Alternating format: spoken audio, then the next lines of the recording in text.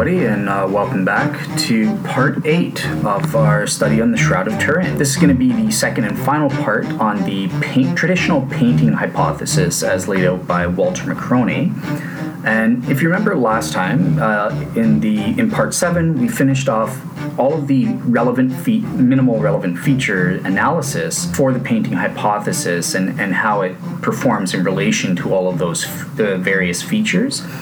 And this time we saved one for last, and this is MRF number 7, additional feature number 3.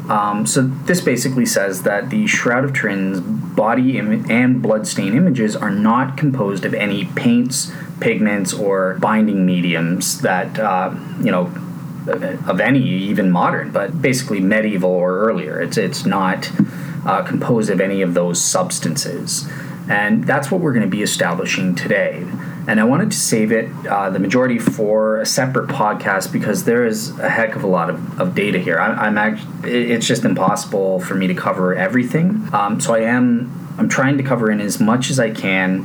But yeah, there will be some stuff inevitably left out. The vast majority of that is stuff that helps me and destroys the Shroud skeptic. So if you want to claim, oh, you're biased, you forgot this one little thing, or you left out this particular detail or nuance of an argument or something, these are all, I would say about 99% of them are stuff that I'm leaving out that would help me and hurt you as a Shroud skeptic. So yeah, I'm going to fit in as much as I can, and there's a lot to go over because there is evidence, good scientific evidence, on both sides of this question. So let's get into it. Let's not waste time. So just to start off, in terms of Stirp has determined that scientifically that there are no painting substances or foreign substances that make up the Shroud's body images and or bloodstain images. To quote Barry Schwartz, regarding the painting hypothesis, he says, quote unquote, "Science itself has proven, 100% proven, and I don't use that word lightly, that the Shroud is not an artwork of any kind. The Stirp team went to Turin to answer a single question: how is the image on the Shroud formed? The conventional wisdom in 1978 was that it was either some form of painting, scorch, or photograph. So our tests included experiments to explore extensively all of these artistic possibilities. Using very sensitive spectral and chemical analyses, along with microscopic and photographic examination, we, the Stirp team, searched diligently for any traces of paints or pigments on the cloth. In fact, we had with us a complete catalog of the spectral characteristics of every single paint and pigment used by man from ancient to medieval and through to the modern times. At that time, 1978. In the end, we determined that no such paints or pigments were responsible for the image. Thus, we proved scientifically." I guess Barry likes to talk like me there, Alan. I know you don't like putting scientifically proven together, but tough. That's the way we talk. But yeah, so they proved scientifically that the Shroud image is not a painting. Boom. And this is coming from Barry Schwartz. He was a skeptic going into this thing. He was Jewish, but very liberal. He grew up Orthodox Jewish, but he was an agnostic. He didn't believe in God, really, at the time he was contacted with this. He thought the Shroud was obviously a fake. They would go there, spend a couple minutes, and prove it. There's the paint, we can go home. Basically, he just took part in it to get a free trip to Italy. Little did Barry know that the evidence would prove the exact opposite. However, we also have another scientist, a qualified scientist with some reputable data, scientific data, who was associated with Stirp, Walter Macroni, and he said something different. He actually studied actual Shroud samples provided to him by Ray Rogers, who was the Stirp chemist, the leader of the chemistry division there, and using polarized light microscopy, or PLM technology, he claimed to have proven, absolute proof, the exact opposite was the case.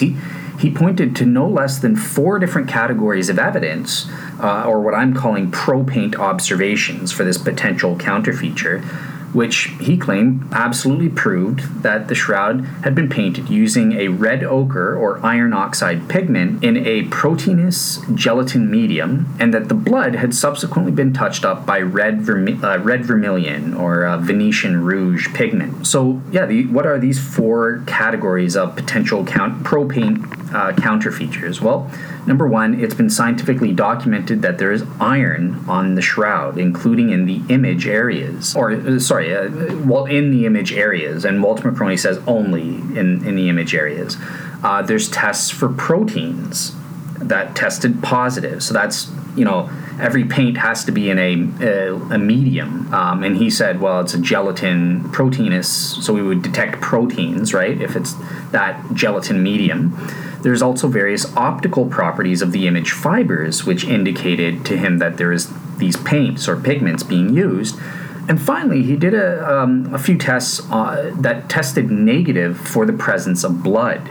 So, that's not really proving that it's paint, but it's saying, well, hey, it's not blood, indicating, well, what else could it be other than paint? So yeah, obviously there's a contradiction between the experts. They all took part in the same STURP experiment, although McCroney came on afterwards. He didn't actually go to Turin, but he did study actual samples. He has valid scientific data that STURP scientists recognize and say, yeah, you found some facts. We have this contradiction. We need to get to the bottom of this, right? Just to summarize, so what did the STURP scientists say? They say, quote unquote, the fibers are only colored yellow to light brown due to chemical reactions involving polyacerides. So that's, comprising the linen fibers themselves. They've been oxidized or dehydrated in conjugation. So that it's this exact same process of when your newspaper turns yellow after being left out in the sun. That's what they say is the color. Furthermore, they go on to describe that the colored linen fibers are only colored due to a chemical reaction involving these fibers themselves. There's no evidence of any coating or extraneous material added to the fibers to cause the image color.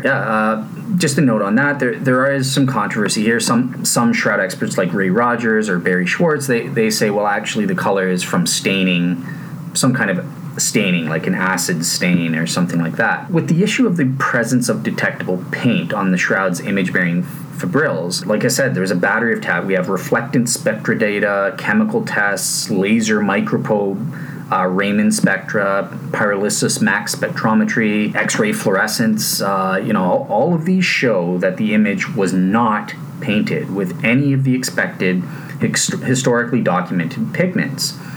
Likewise, all of the chemical tests showed that they're performed by STURP showed that there was no protein painting medium or protein-containing coating in the body image areas. Furthermore, the image fibers do not show any sign of capillary flow, as we would expect from a reactive liquid like a paint or a pigment. And there are no pigments on the body image areas in sufficient quantity to explain the presence of an image. And the body image coloring cannot be dissolved, bleached, or changed by various chemical agents, which would be expected if it really was paint, except that it can be decolored by DMIDE or hydrazine or hydrogen peroxide. Basically the residue from reduction is colorless with the linen fibers when you use that. Yeah, so it can be reasonably concluded based on this that there are no organic nor inorganic paints or pigments and or gelatin binding mediums used in creating the shroud's images. What is, let's get into detail then about these various evidences. And the first thing to mention is, centuries before STURP, back in 1532, we actually have our first natural experiment that happened back when there was a raging fire that affected the shroud. Some of the silver from the case burnt some holes. We have those scorch marks on the shroud today, and it burned right through the cloth. Thank goodness most of the images were left intact. But yeah, there was this natural experiment. Well, if it was made of paint, the extremely high temperatures would have caused noticeable differences in the body image and bloodstain areas if it really was paint. However, there are no noticeable differences between body image areas which are nearer to the scorch marks compared to ones further away. This indicates that it's not paint. because we would have those differences if it were. Also the shroud was doused with water to help, get out the heat, get out the fire or whatever. And amazingly, the body images did not run off or the color didn't migrate. Again, you would expect that if the images were actually composed of paints or pigments like Macroni and these shroud skeptics like to claim. Macroni, of course, he was aware of this, and he realized that he needs to address it, and so he kind of retorted in a sort of hand-waving gesture. He said, quote unquote, "The cloth was folded as it was into a pad of 48 layers thick, and because of this, it is such a good insulator that the linen fibers, the tempera medium and red pigments showed no visible effects of the fire, except in one charred corner along one edge." But yeah, so this is his answer, is that, well, they were spared from the heat because they were folded and they were insulated, and that's why we have no detectable differences. But, Macroni, he's overlooking some of the subtleties here. I mean, in the first place, there are no noticeable differences in areas that were closer to scorch or burn holes than image areas further away from such locations. Remember that silver melted and burned right through the cloth. It doesn't matter how much it was folded up. Some areas would not be insulated from the heat in those locations, and we would still expect noticeable differences. The number of folded layers can't insulate the images from something burning right through the cloth. What's more, Macroni just completely oblivious and doesn't mention the fact of the water dousing and the expected impact on his alleged paint that we would expect there, the color migration or this runoff effect that we should see but yet don't with the shroud. So yeah, I think this natural experiment is already suggestive before we even enter Stirp or Macroni's studies. This is something to think about. Yeah, let's get into the actual, the big study here. What are some of these tests that Stirp did, as well as Macroni? So in the first place, we have various physical and spectral studies. These were performed on the body images, the blood marks, as well as the non-image areas of the Shroud of Turin back in 1978. And to explain how spectral studies, how that works, basically everything in the universe is composed of oscillating particles. They can either emit, absorb, or reflect various forms of electromagnetic energy, or EM energy, right? Radiation, sorry. And really only a very narrow band of the electromagnetic spectrum is visible to the human eye, visible light. But obviously scientists have devised various methods and tests to detect non-visible EM waves as well. Things like X-rays, gamma rays, ultraviolet or infrared radiation and light. We now know that every chemical element has a very distinctive, what's called a spectral fingerprint. These can be objectively measured and identified using various sophisticated scientific equipment. These tests include ones able to detect the various chemical elements contained in paints, pigments, and dyes. Oh, we have a way of testing if these paints and pigments are actually there spectrally. So, yeah, if Macroni's suggestions were actually there, pigments that Macroni and his ilk like to say are there, these shroud skeptics, we should be able to detect them using these devices. Guess what? They all failed. None of them found any evidence for this. So, let's go into some detail. What happened with, first of all, we had a couple of X-ray tests using X-ray spectral tests. And the first was the X-ray fluorescence testing. This is the single most important spectral test to detect inorganic or metallic elements with an atomic weight greater than 16. These include inorganic paints and pigments that are typically found in medieval art, including the ones Macroni claimed to have proven are on the shroud, iron oxide or the red ochre, and the red vermilion pigments, so that has mercury. Yeah, so if these images are composed of these metals, this X-ray fluorescence test should have tested positive for the presence of these metals. And although that 27 various spectra were detected using this test on the shroud, the vast majority of these elements were clearly not present in sufficient enough concentrations to create the shroud images. Macroni himself said, these are all just contamination and meaningless. However, there were 3 such metals that were detected: strontium, calcium, and iron. Iron. Oh, didn't Macroni say iron oxide pigment? You betcha. So this is going to be our first counter feature, there are uniform amounts of iron detected on the shroud, including image areas and non-image areas. But McCroney says it's just the image areas. This is what proves it's an iron oxide or red ochre pigment. So yeah, this is our first ProPaint observation. This is undeniable science.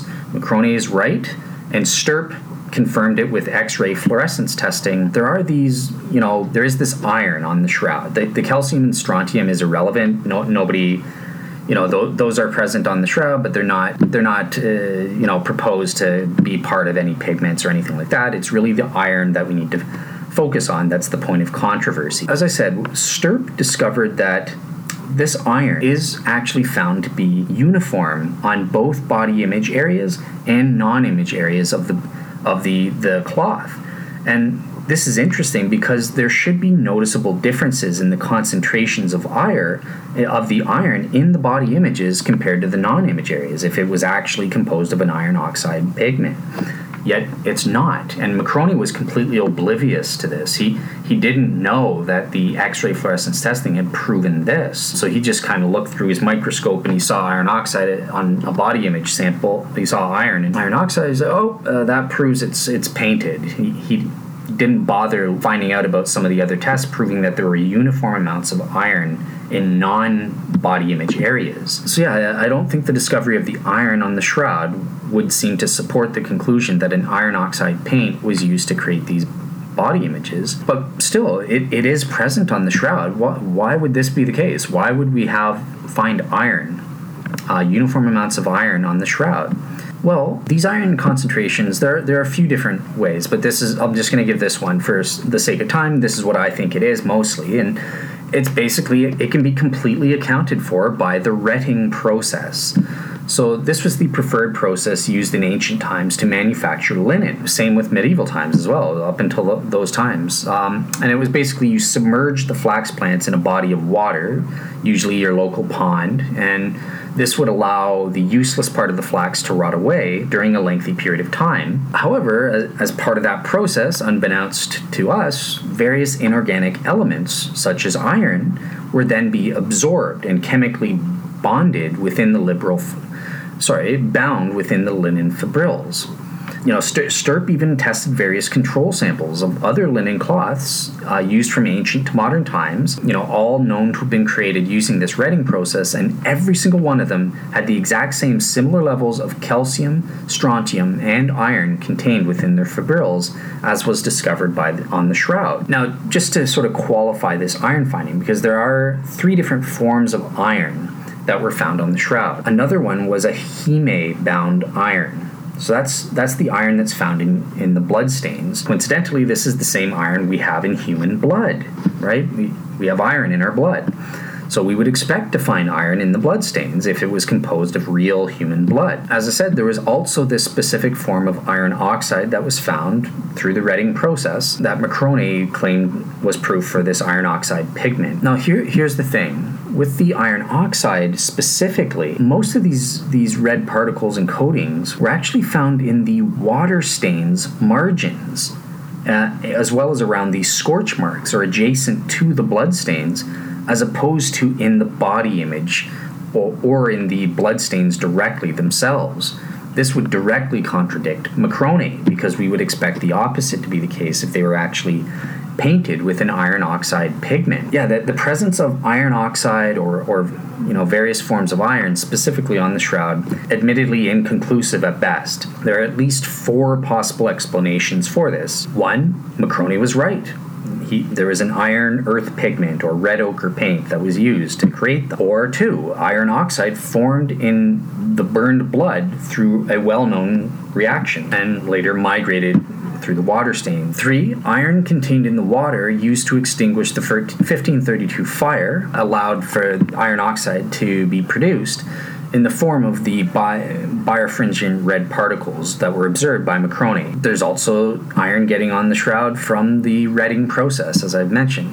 However, there is one thing that some shroud skeptics have mentioned, and actually Giulio Fonte, a pro-shroud proponent, has suggested this as well, that it could be that some of the bloodstains have been actually touched up at some point in the Shroud's history with a red paint of some kind, in order to make it more dramatic for display purposes. It's possible that some of the bloodstains do actually have paint on them. And Giulio Fante suggested this. However, this option won't account for you can't use this to account for all of them, for sure.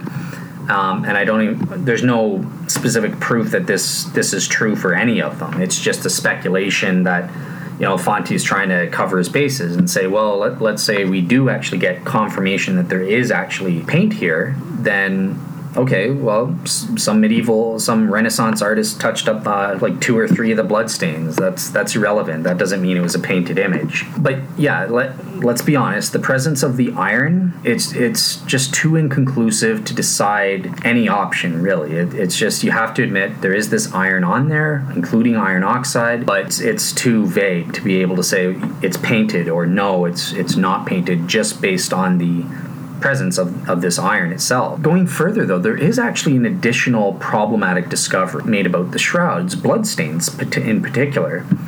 There was no potassium that was detected using this X-ray fluorescence testing, that at least that were associated with the calcium and iron deposits. This is a problem because blood has potassium in it. So here's Macrone, ever so smug. Let's see what he has to say. I enjoy heisting Stirp with their own petard. I can't help noting that Stirp not only ignores much of my data, but even some of their own.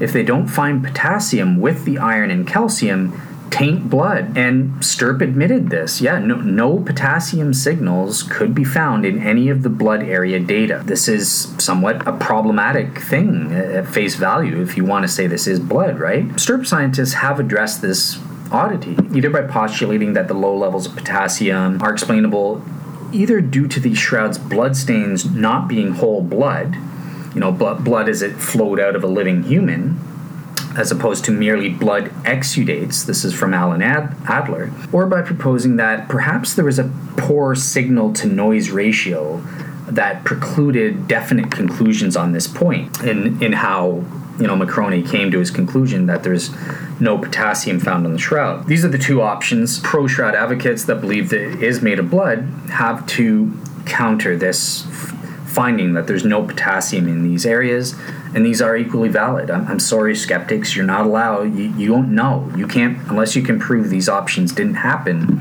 then you just have to be agnostic as to this finding of the no potassium. But I will admit that is something at face value that's problematic and needs to be addressed. Next, our final X-ray test is the X-ray absorption radiographs, or X-ray low energy radiography. And these tests were conducted to detect the density levels of the various elements found on the Shroud.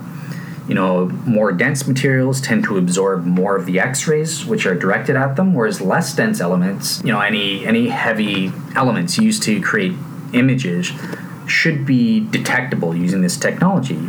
Yet, compared to the water stains with and the chest wound area, that's the area on the Shroud that has the highest concentration of blood, at least that's visible with the naked eye. Basically, the visibly denser chest wound didn't register at all using this technology. That's weird. That's the opposite of what you would expect if it was painted using an iron oxide or red vermilion pigments that Macrone suggested he found. So just as a caveat, though, the reported sensitivity to iron oxide specifically, it's not sufficient using this test to completely eliminate the possibility of iron oxide pigments or vermilion being present in the bloodstain. So this test in isolation isn't conclusive, but it is an indicator that you need to be aware of, and it's something we would normally expect to have shown up if it was painted. So next, we also have ultraviolet fluorescence testing and ultraviolet reflectance spectroscopy. So as I mentioned before, the non-image area fluoresces, but the body images do not fluoresce in the visible under ultraviolet illumination. Furthermore, the blood also does not fluoresce in ultraviolet illumination. However, as I said, these all of a sudden invisible scourge marks, scratches, and serum retraction rings suddenly appear in ultraviolet light around these things. So basically, these aspects are important in establishing truth of this feature, because all paints and pigments need to use a binding medium of some kind. Macroni suggested he discovered a common medieval gelatin binding medium on the shroud's body and bloodstain images, which he thinks subsequently yellowed with time, sort of staining the cloth, and that's the color that we see today. It's not actually the paint, with the body images at least.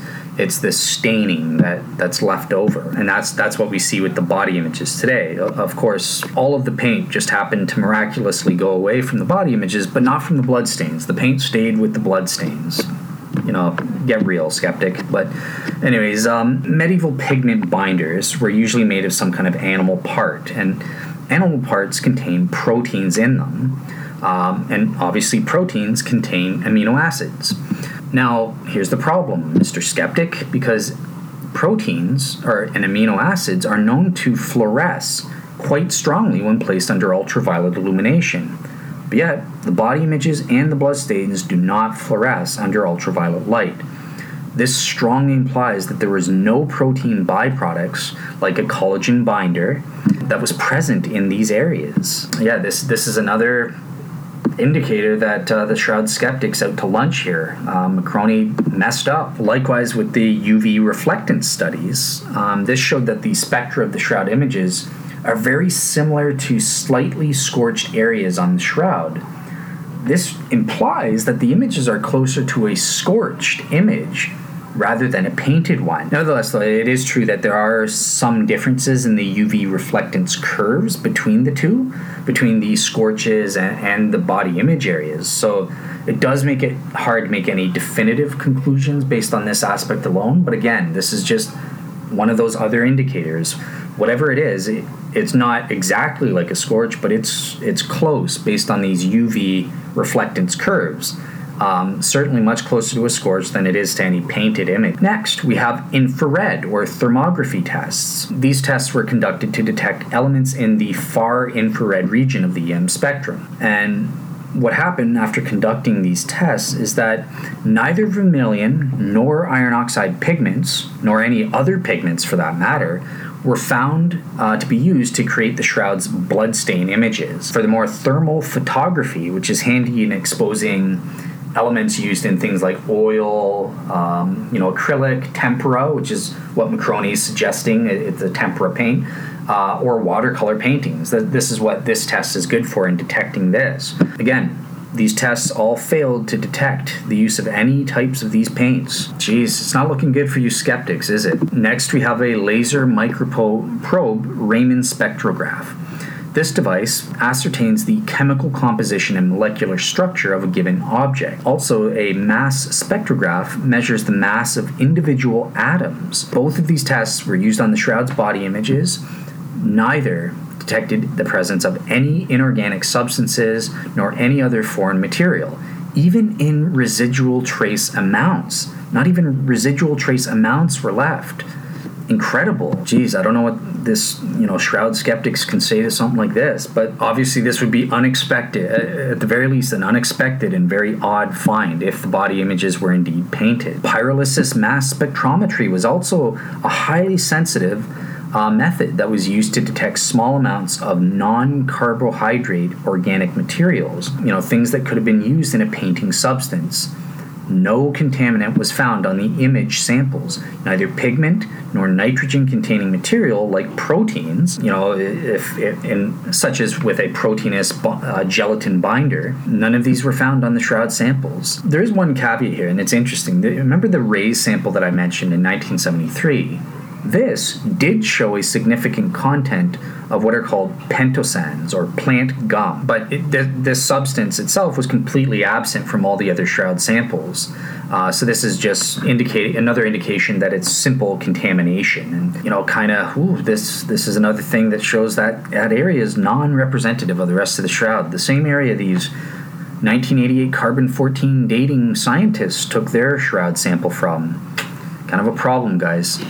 Anyways, moving on. We also have FTIR and UV microspectroscopy. So basically, FTIR spectra of the shroud fibers were used on the body image samples, and they showed none of the characteristic amide bands of a proteinous material. So there's no evidence for proteins. Let's keep it simple there. The spectra from the UV and the FTIR are both consistent and similar to blood and serum samples used on the various human blood control samples that STURP used to compare with the shroud samples using these spectral tests. Yeah, I just want to be honest. This covers all of the spectral tests, and I have to admit that none of these various spectral tests in isolation are sufficient to completely rule out the use of some kind of paint or pigment. There's always an excuse that a desperate shroud skeptic can make up to try to explain away these tests. None of them are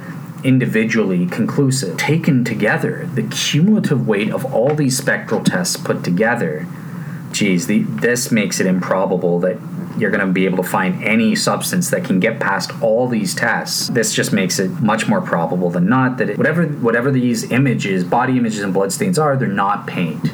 You have to go against all of these spectroscopical tests. However, let's be fair. Here's our second pro paint counter feature. Remember I said I'm talking about all these tests, none of them are finding proteins. Well, Macroni did his own tests for proteins. He got positive results. He said he discovered proof that there were proteins, and this proved the existence of his gelatin paint medium was used to apply the pigment that he was the red iron or iron oxide pigment. So in order to prove the existence of proteins on the shroud's images, Macroni used what's called the standard amido black test, and he got a positive result using this. And this was really the main basis for his claim of proving that there's a proteinous medium. It's proof that the shroud was painted using this gelatin binding medium. Now, just so you know, an amido black test will cause any proteins on a fiber to stain blue. So that's how you identify it. If it stains blue, then proteins are there. Macroni himself observed and documented during his investigation using 3 shroud blood sample tapes. That's it, just 3. By this point, he didn't have all the other samples that had been given to someone else, back to STURP, other STURP scientists for their analysis. But he was able to test 3 blood samples that he possessed using this amido black test. And yeah, he didn't use this at all on any body image samples. Yet, of course, he arrogantly assumes that, well, if it's in the bloodstains, it's got to be in the body images as well. That proves they're both painted. That's an assumption, Macroni. Come on. But yeah, even Macroni himself, he admits that this test alone is insufficient, to further specify what exactly this finding of proteins might entail. There are various proteinaceous substances, right? Blood has proteins in it. So yeah, of course you would expect to find proteins in the blood stains.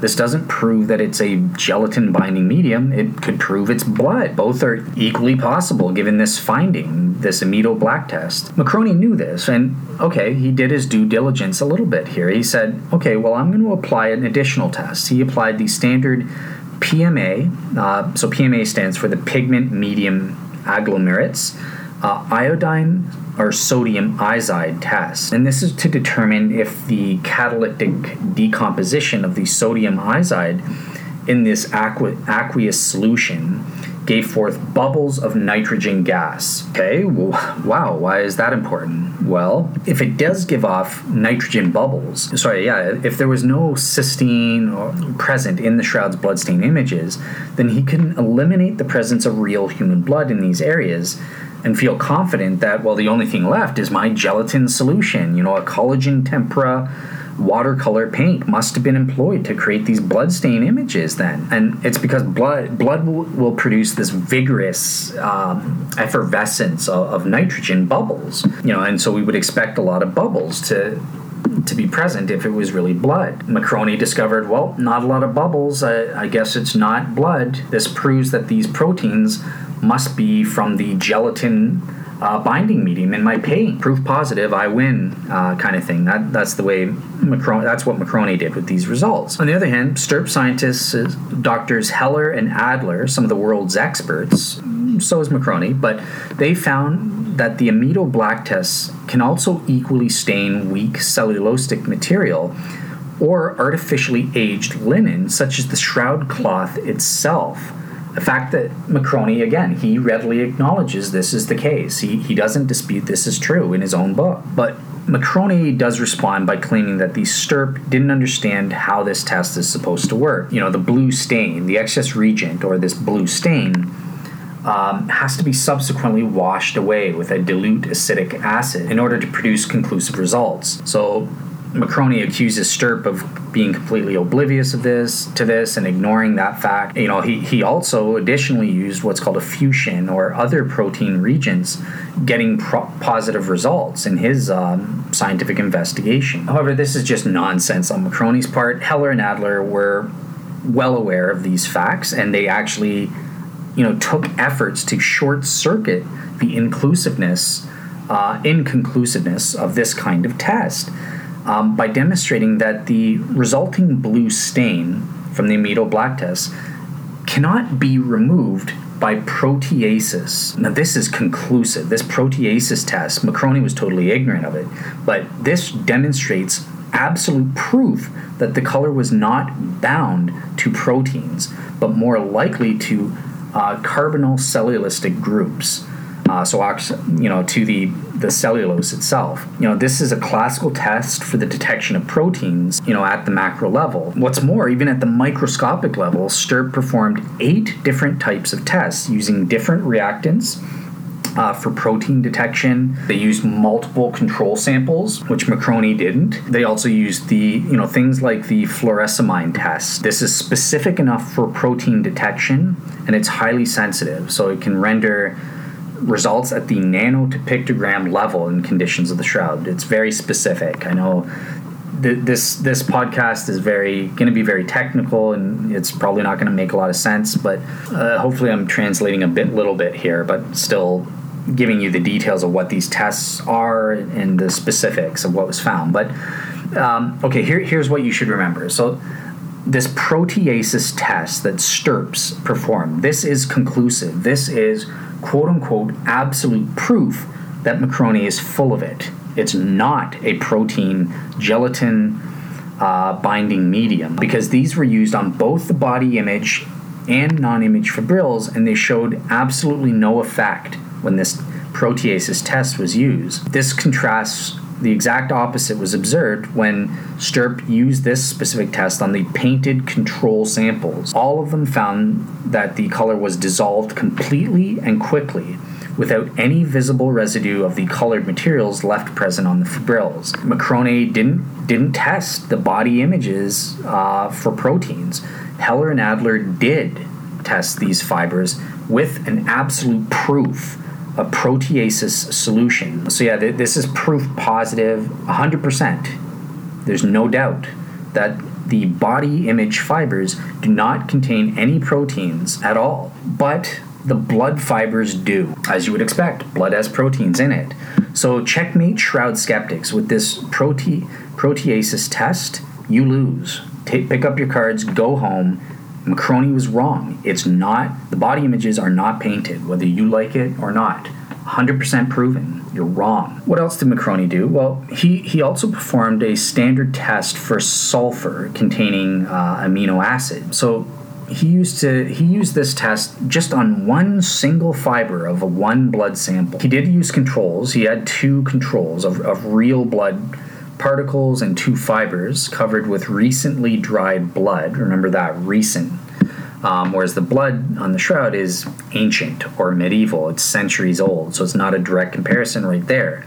This is an example of where Macroni is incompetent or makes amateurish mistakes in his conclusions. But yeah, this test, it's actually more apt for use in assessing particles rather than the fibers themselves. And given that the particular fiber Macroni used was actually very close to a scorch mark, the negative the negative result that was obtained by Macroni is completely meaningless. You can't use it to determine anything. Yeah, basically Macroni only applied this test to tiny amounts of the shroud sample, and it's centuries old material. This blood or paint, whatever you want to call it, is centuries old. This is just not the way you do science. This result is just complete garbage. You need to throw it out. Macroni didn't conduct the proper rigor in this scientific method. He used bad samples, the recent blood, and he used it on a single sample. Again, a lot of these shroud skeptics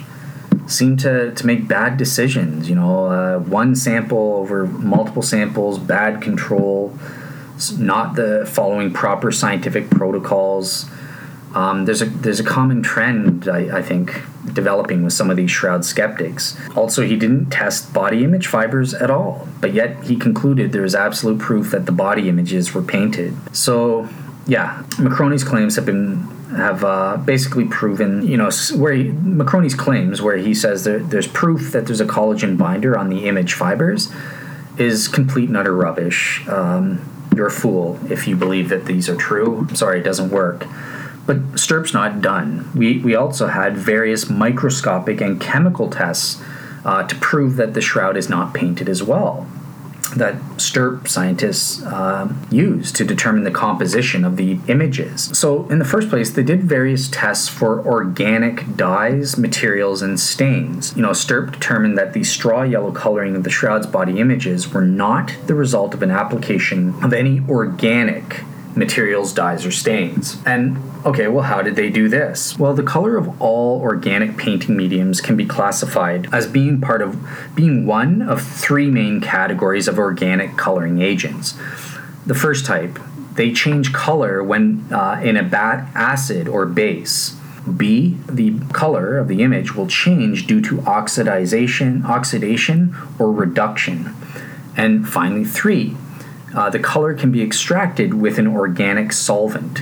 And Stirp chemists Dr. John Heller and Alan Adler conducted various microchemical experiments on the body image fibrils to test for the possible use of all 3 types of the possible organic coloring agents known to man.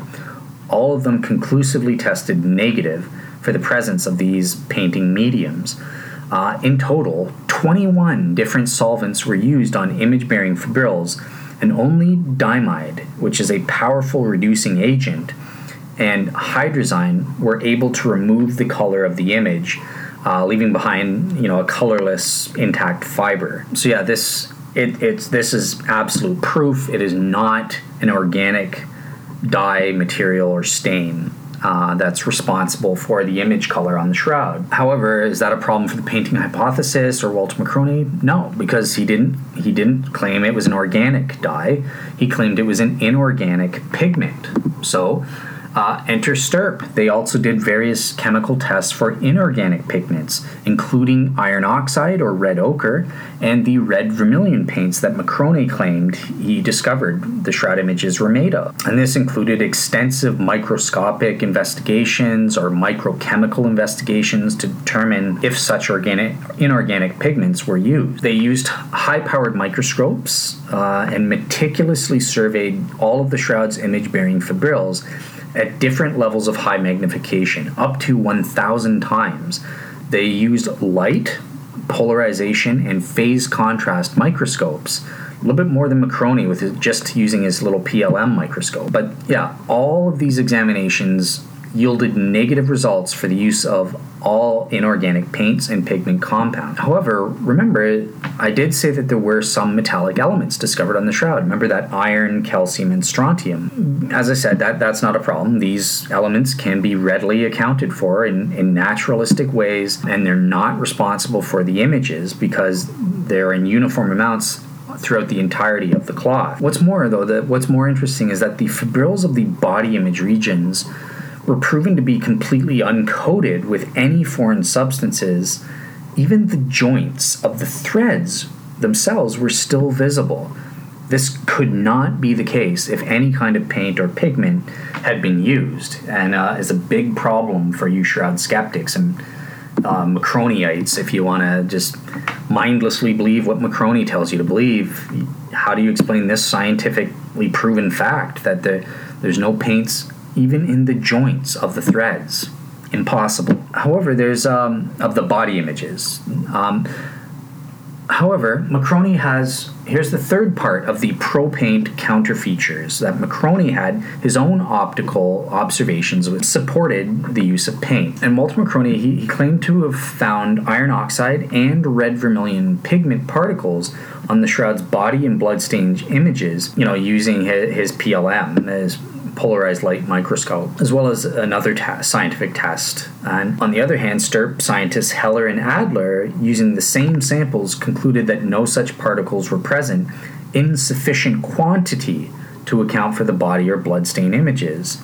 Once again, looks like we have a contradiction from the experts, opposite conclusions being reached. So how do we make sense of this optical data, or these optical pro-paint observations that Macroni is claiming here? So just understand, there are three main optical properties for any object when you're looking at it through a microscope. Number one is its refractive index, or index of refraction, and this is the ratio of the velocity of light in a vacuum relative to the velocity of light in a medium, such as a liquid paint. There's also isotropy versus anisotropy, and this refers to substances that have one, isotropy, or more than one, anisotropy refractive index, or indices. And then three, there's birefringence. And this is really just the numerical difference between the maximum and minimum refractive indices of any anisotropic substance. So, Macroni did some testing here, and he used these indices to prove that the bloodstains on the shroud were not blood, but paint, based on the refractive index. Blood is an isotropic material. It's not birefringent. It usually has a reflective index of less than 1.60. Anisotropic material, like crystals or pure hematite, as would be expected in a red ochre paint, they are birefringent.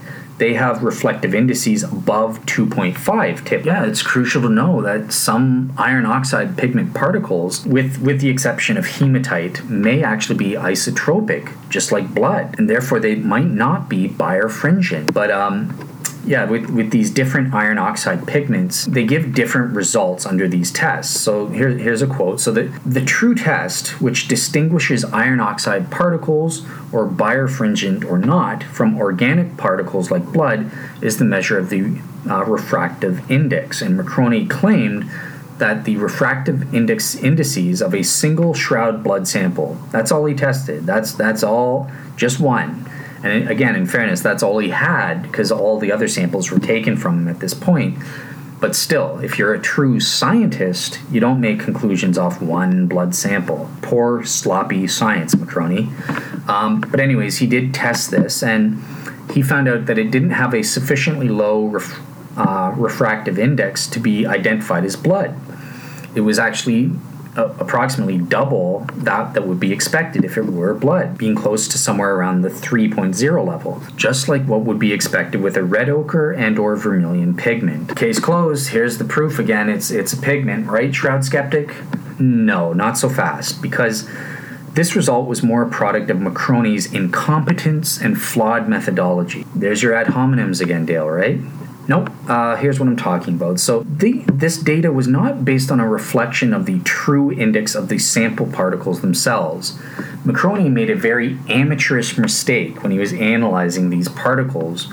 When he looked at them through the microscope, they were still stuck to the mylar backing tape that was used to remove them from the shroud originally. And, I mean, this is just common sense, skeptics. I mean, come on, think, put two and two together. If it's still on the sticky tape, the mylar backing tape, well, it will always result in the illusion of birefringent particles, because the light will pass through. The light will pass through both sides of the sticky tape in addition to the red particle itself, and it will give deceptively high refractive index values. This is just common sense. Macroni missed out.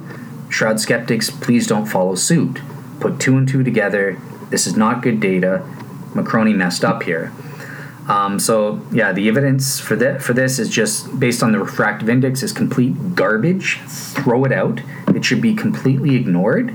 And quite frankly, it's baffling that some qualified science like Macroni would have such sloppy methods, and then Shroud skeptics just mindlessly believe him as, oh, he's a credible scientist. Yep, everything he says is great. I'm sorry, no, it's he messed up here. You can't use this data at all. It's meaningless. Now, credible scientists and more careful STURP scientists, Heller and Adler, on the other hand, they properly removed the samples from the Mylar tape and tested multiple samples, not just one, multiple, for independent confirmation. They actually did, following Macroni's suggestion, they actually also conducted what's called a Beckline test on these particles as well. And using this Beckline test, Heller and Adler very clearly distinguished between two different types of red particles.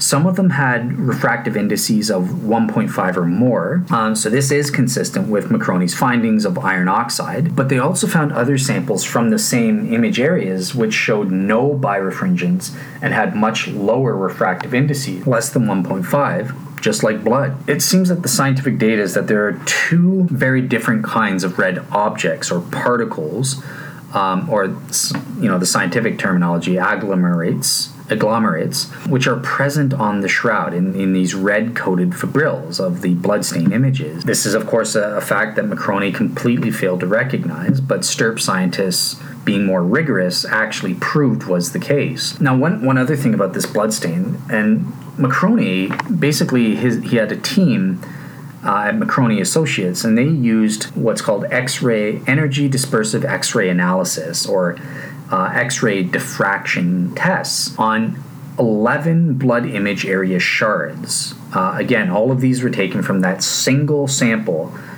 It's labeled 3CB. So again, you're just using one sample. That's problematic. But yeah, so they used this. And they discovered something that kind of peeved off Macroni a little bit, because he completely failed to notice this using his PLM method. And he was really angry that he missed this. But they found that some of the bloodstains had mercuric sulfide. So that's the pigment known as red vermilion or Venetian red. Much to Macroni's chagrin, he didn't like this because he had this desperate attempt to prove that PLM technology could prove it all and was still relevant. It was known as the dinosaur. It was an outdated technology from the 1950s, and Macroni was desperate to hang on to, his beloved methods. But this kind of, his own team kind of made him look like a fool because he totally missed this red vermilion paint pigment that was proved to be there through this energy dispersive X-ray analysis as well as X-ray diffraction tests done on the same sample. So yeah, Macroni didn't like that, but he eventually catered and said, well, this is what my team found, this is what the data is, so yep, I guess the bloodstains must have been touched up later on with this Venetian red pigment or red vermilion pigment. Now, STURP, using this same technology, but this time on multiple samples from different areas of the shroud, not just that one sample, but multiple blood, body image, and non-image areas, Heller and Adler were able to prove conclusively that no mercury was found on any of the samples except on the track sample. Basically, this proves, well, red vermilion's on the shroud, and this can't be explained away naturally like the iron on the shroud and stuff. The only way this mercuric sulfide or could be on the shroud is if a pigment, an inorganic pigment, red vermilion, was present on the shroud somehow. So, oops, is that a problem? No, because STURP proved that it's not anywhere on the shroud except in one sample. Obviously, what does that mean? It means it's contamination, and the blood samples are not composed of red vermilion pigment, like Macroni basically lied to the people based on one single sample. He deceitfully said it's proven they're all made from red, they were all touched up with red vermilion paint, going well beyond the data. But yeah, how would such contamination take place? Easily. Throughout the shroud's known history, various paintings were placed on top of the shroud. This was to, some kind of sanctification ceremony or something that Catholics did. And various paint pigments would get onto the shroud in that way. Don't believe me, shroud skeptics? Well, let me quote from your good buddy, Walter McCroney. He scientifically proved there was lots of contamination particles present on the shroud. Various things like insect parts, various plants, various pigments, bird feather fibers, wax spatters, even a modern felt tip pen mark was discovered on the shroud. Pink nylon, silk. It's a scientifically proven fact that there are multiple contamination layers. That's what this red vermilion thing is. It's just contamination. It's scientifically proven that it's not responsible or in the other bloodstain areas. So, sorry, shroud skeptics. Chalk up another failure for you guys here on this one. Just one last little note. Mark Antonacci has a very humorous way of describing the outright ludicrousness of shroud skeptics like McCroney, who made this outrageous conclusion based on this erroneous method and one sample finding. And he says this, so quote unquote, to say that vermilion is a primary component of the shroud's bloodstains in light of Stirp's conclusive proof to the contrary makes about as much sense as saying that the body images are composed of insect parts because some samples found insect legs and other insect parts in these body image areas. I think you get how ridiculous the skeptics are there. However, one last pro-paint counter feature that McCroney's results found. And these are basically, he did specific tests for blood, and they all came out negative. Therefore, I don't have to prove it's paint, but I can prove it's not blood. And if it's not blood, what else could it be? It must be paint, like what McCroney says, right? Wrong, shroud skeptics, wrong. I mean, you must be getting tired of being proven wrong so much all the time now, but I can picture Alan foaming at the mouth. And I mean this in good fun. I'm trying to provoke you, Alan. I want you shroud skeptics to feel motivated to look into what I'm saying. But basically we have to remember at this point with my MRF, I don't need to prove that it's blood. I don't care. I don't need that postulation. I'm just proving that it's not paint. So I could actually just ignore all of these tests. However, to be fair, because in a previous podcast, in part 5, I believe, in part 5, I did give some of the pro-blood evidence. And because I want to give you a comprehensive understanding, it's only fair that I mention the evidence is against blood or against the possibility that these bloodstain images are blood. So I have to be fair to the shroud skeptic on that front. So McCroney, he performed some of the more usual forensic tests for blood. Things like benzidine or sulfuric acid, Takayama or Teichmann tests. All of these yielded negative results for blood, and thus he immediately pronounced, I can, quote unquote, I can say with absolute certainty that there's no blood on the shroud. Anyone reporting blood is either deliberately deceiving himself and others, or is guilty of bad science. Whoa, quite the quote there, McCroney. It's not blood? All right, well, let's see what the actual Stirp scientists have to say, people that are more careful, because I don't trust you, McCroney. You mess up too much. I want to hear what the other side has to say. Well, Heller and Adler conceded that such tests do, in fact, yield negative results.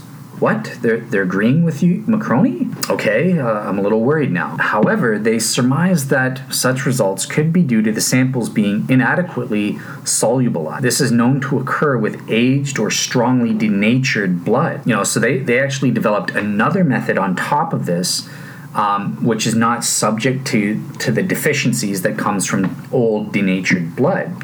Based on the detection of porphyrin, for example, a component of blood. This test, taken with proper measures, actually yielded positive results for porphyrin. This is one of the proofs that it's actually blood. And to further substantiate the presence of blood on the shroud, Heller and Adler also conducted a hemochromagon test to reveal the presence of hemoglobin, again, with positive results. And they even tested for bile pigments with the Ehrlich reagent test, using the same microspotting method the characteristic azobilirubin color of the blood could be detected on the shroud. So this is conclusive. It's blood, people. Sorry, skeptics. But still, Macroni did do these tests, and they did come up negative. Why is that the case? Well, the answer lies in the fact that all of Macroni's tests were using control samples using recent blood samples. Again, this is in direct contrast to minute amounts of aged blood that we were able to get on the shroud sample. So it wasn't a valid comparison. And, given the effects of aging, poor solubility, the lack of sufficiently sensitive methods or technology, it's not surprising that at least that Macroni's test did turn up these negative results. It would be expected, and it doesn't prove a thing. Yeah, the spectral studies. In conclusion, in terms of this additional feature, the spectral studies serve as an incredible indications of the conclusion that there is no paint or pigments. Again, in fairness, it has to be admitted that none of the spectral studies alone can completely eliminate the possibility of Macroni's proposed paint pigments, but cumulatively, that's another story. It does seem to rule that out. And much of the negative results obtained by STIRP using this kind of equipment, it could be consistent with the presence of an aged collagen, on the spectral end, but the discovery of no amide band being detectable using FTIR microspectrometry combined with the failure to remove the image color using that proteasis test. Remember, I know I've given you so much technical jargon, but remember that proteasis test. This is the proof, absolute proof, 100%. The shroud's body images are not painted. There is no protein-gelatin binding medium. No proteinaceous substances or gelatin binding mediums were used to create the shroud's body images. Period. No questions. All the other evidence doesn't matter. Absolute proof. This is 100% proven.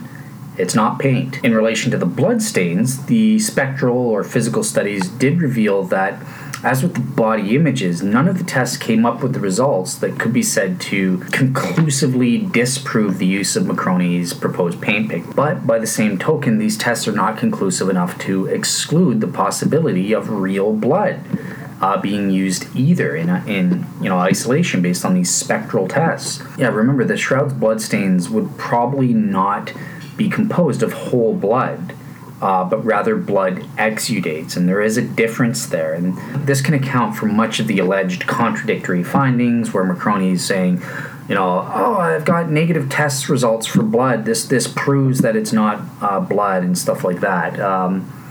You're going beyond the data, and you're not remembering that it's not recent blood, it's centuries old blood. Plus, it's not whole blood, it is blood exudates. On that front, probably the single best indication or proof that the bloodstains are in fact composed of real blood and not paint really comes from the UV fluorescence studies, which revealed the existence of those invisible fluorescent halos or blood serum retraction ring. Really, that's the key ingredient for us that we can say, well, it's not paint. It can't be paint. It's impossible that a human artist in the medieval period or afterwards would have been able to paint those realistic serum retraction rings so that they're visible in the ultraviolet light, but invisible in person. I think that just rules it out. As a shroud expert, and I'm going to give you his source here, Thibaut Heimberger, he says, there is no way to observe such a spontaneous behavior for a painting. Therefore, to obtain these fluorescent halos, the artist would have to spend hundreds of hours to deliberately paint them with a collagen, which incidentally would not fluoresce in body image areas, so that they would be invisible with the naked eye. I'll let the reader, in this case, I'll let the listener, decide for themselves the absolute nonsense of such a possibility. I know some shroud skeptics actually, I'm not sure, like Darren seems to think this is possible. I just can't get it, but I think he understands that it's problematic, at least on a balance of probabilities. I'll find out, but I'll let the listeners, you decide. Do you honestly think this is a plausible thing that some medieval artists painted these invisible fluorescent halos with paint or a collagen? Sorry, guys, I don't think so. Likewise, the optical and chemical results from microchemical analyses showed that the body image fibrils don't alter like we would expect if they were an externally applied paint or pigment. As to the blood stains, all of the credible tests for blood support Stirp's conclusion against Macroni that it is blood and it is not paint. It's important to notice when it comes to the issue of scholarly credibility, Macroni himself has impugned the work of Stirp scientists on repeated occasions. And, it's a bit rich when we see Macroni's incompetence, his flawed methods, the fact that he makes boastful claims that go beyond the data, whereas Stirp is much more cautious. They admit, well, this data is consistent with various interpretations. They use multiple tests, multiple samples, including conclusive ones to rule out certain options. I mean, it's just clear which, if you want to go based on scholarly credibility, Macroni is sadly lacking in that department compared to these Stirp scientists. Yeah, I mean, just think about it. Macroni went through about 4 different versions. First he thought it was a finger painting, then he stopped that, then he thought it was simply iron oxide particles that created the images. Then he added, jeweler's rouge was used. This is a version of iron oxide pigment. That's what created the shroud images. Sorry, Macroni, that was only available after the year 1800. So that couldn't historically have been the paint. And then he's like, it was an earth iron oxide pigment, the red ochre in a proteinous binder. But then his own team kind of showed how foolish he was to make these biased conclusions so quickly because they discovered vermilion with that X-ray test. And so finally he ended up with his final claim that a liquid earthy iron oxide paint was used to create the body and bloodstain images originally, plus vermilion paint was used to enhance the red color of the bloodstains subsequently. The Stirp scientists, on the other hand, have been thorough, cautious, and consistent in both the methods they employ and the conclusions that they publish. Their findings have withstood the test of time. Macroni's have not. They've been thrown out by everyone, including shroud skeptics. In closing, that's not fair on this feature because there are shroud skeptics alive today that still use his pro-paint observation findings, but they dismiss that it was actually a painting. That's what I meant. So that's more fair. But yeah, in closing, it even if it may be true that some of these tests, when considered in isolation, are not specific enough to rule out the possibility of paint being used, it remains the case that when considered cumulatively, it is simply impossible, 0% chance that all of these tests would be wrong on the question of whether or not the paints proposed by Macroni were used to create the shroud images. It's just, sorry skeptics, come on. You're just not reasonable at that point. Okay, this is definitely going to be a long episode, 1 hour. Let's go through the cumulative phase conclusions very quickly. For the painting hypothesis, what can we conclude? So, I should mention, shroud skeptics have inquired as to whether a medieval artist could have painted the shroud images using a clear liquid or acidic compound rather than a foreign, something that stained the cloth itself rather than a foreign substance like Macroni thought. Obviously, this is outside the traditional painting hypothesis, but yeah, it's possible some artist used an acidic compound and painted the shroud's body images with this. But yeah, this proposal would also fail of various minimal relevant features. It wouldn't account for the superficiality, the uniformity, the 3-dimensional information, our vertically mapped wrapping distortion, the anatomical accuracies, or the bloodstains halos. This acidic, using acid as opposed to paint doesn't help the shroud skeptic here. You still got many of the same problems. As to the traditional Macroni painting hypothesis, plausibility, how does this hypothesis fare in regards to plausibility?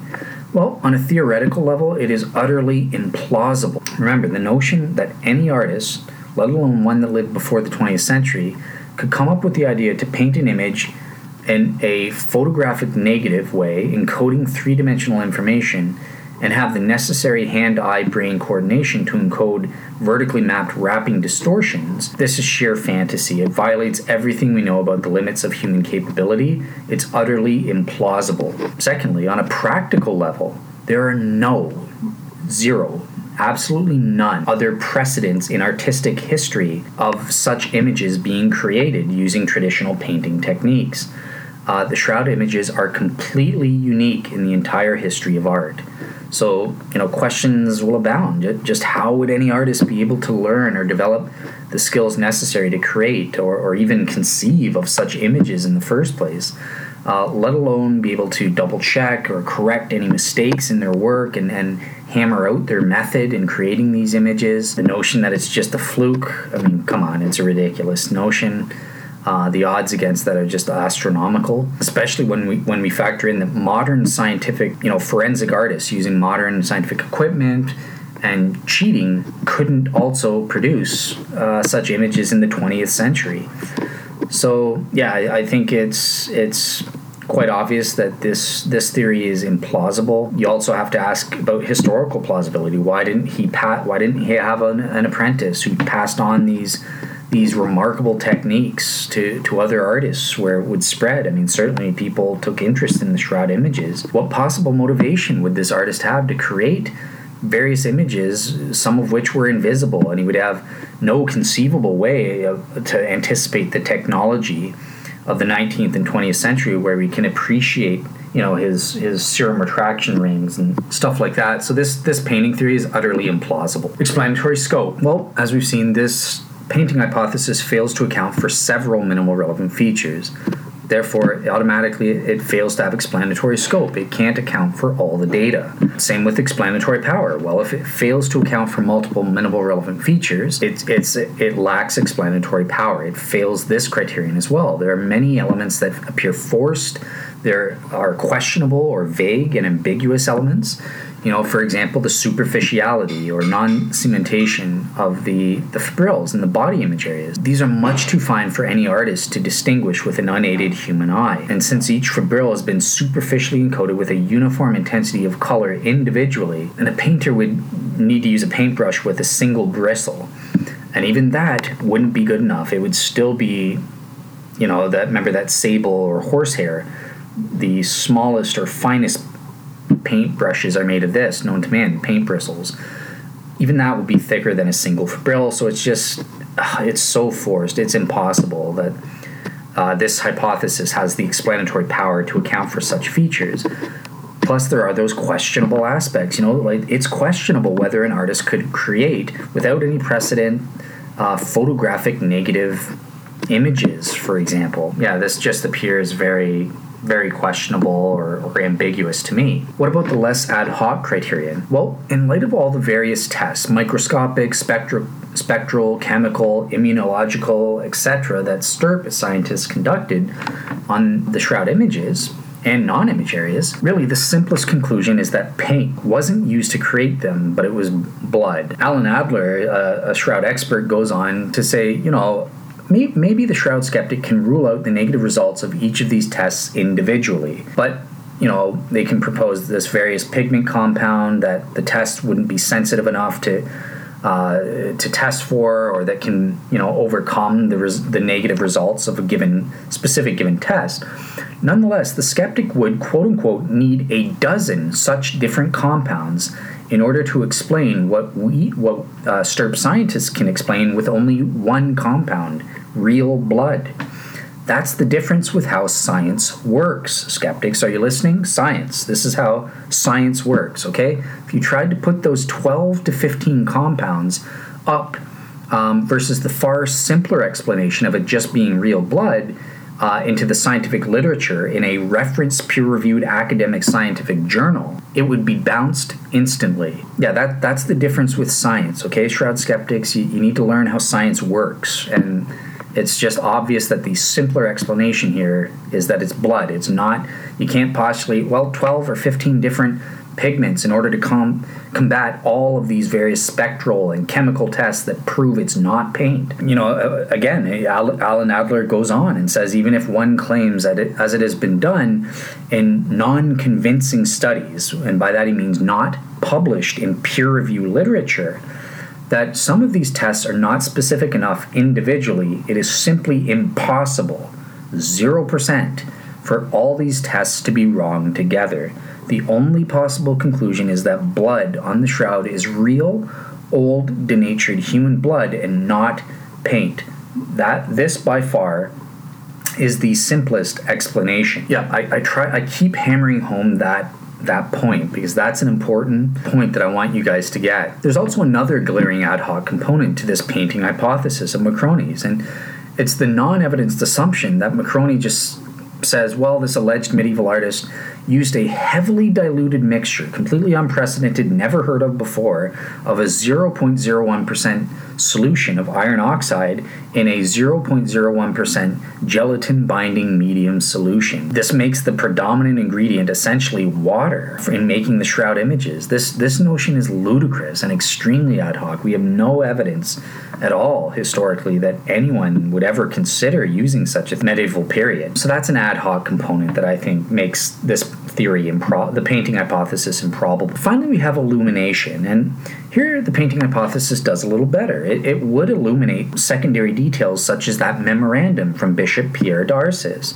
Yep, if the painting theory was true, it would make, this explains why Pierre d'Arcis said he had an artist confessing to making a cunningly devised thing. Obviously, it's controversial as to whether this memorandum is complete rubbish made up and lies by the bishop because he was greedy for money. But still, this is data. We have this memorandum, and the painting hypothesis would illuminate and make sense of that data.